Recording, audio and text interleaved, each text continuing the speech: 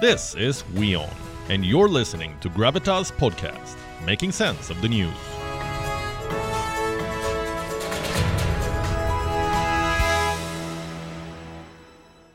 India too is affected by all of these problems, rising prices, falling currency, shortages. But economics is not India's only worry. Its geography is also a problem.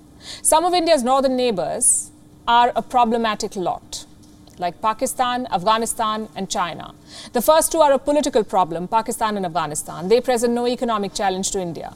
China, on the other hand, does. Even today, China is India's second biggest trading partner. Total trade is almost $129 billion.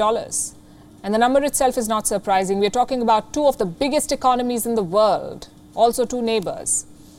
So naturally, their bilateral trade is high. Having said that, this is not good news for India. And I'll give you three reasons why. Number one, the trade is heavily set in China's favor. Let me show you the numbers from the first quarter of 2022. Chinese exports to India are up 45%. It was 4.8 trillion rupees last year. Now it's 7 trillion rupees. What about Indian exports to China? Up 0.6%. And there's simply no comparison. 45% for China, less than 1% for India. What's worse is the trajectory. In 2021, Chinese exports had increased just 4.5%. The year before, in 2020, they actually dropped 6.2%. So do you see the problem here? Since 2020, India has imported more and more from China. The trade deficit is almost $73 billion.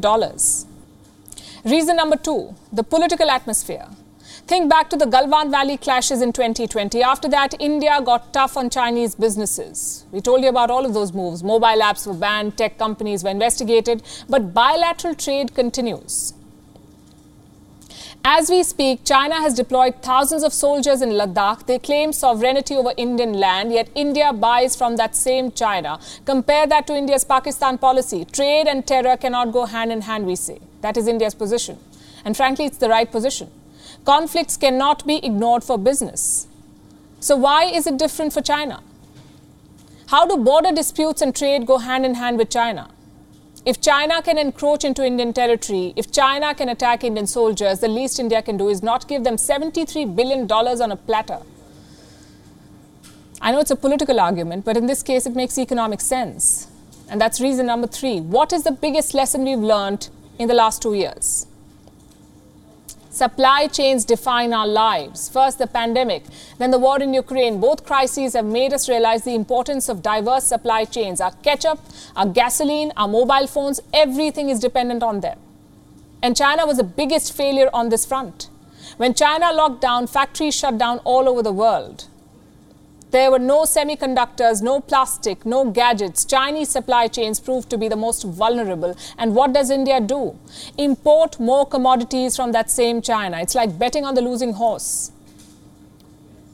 India needs to diversify its purchases, try to source raw material from elsewhere because China is simply not reliable. Their zero-COVID strategy could choke India's economic recovery, and I'll tell you how.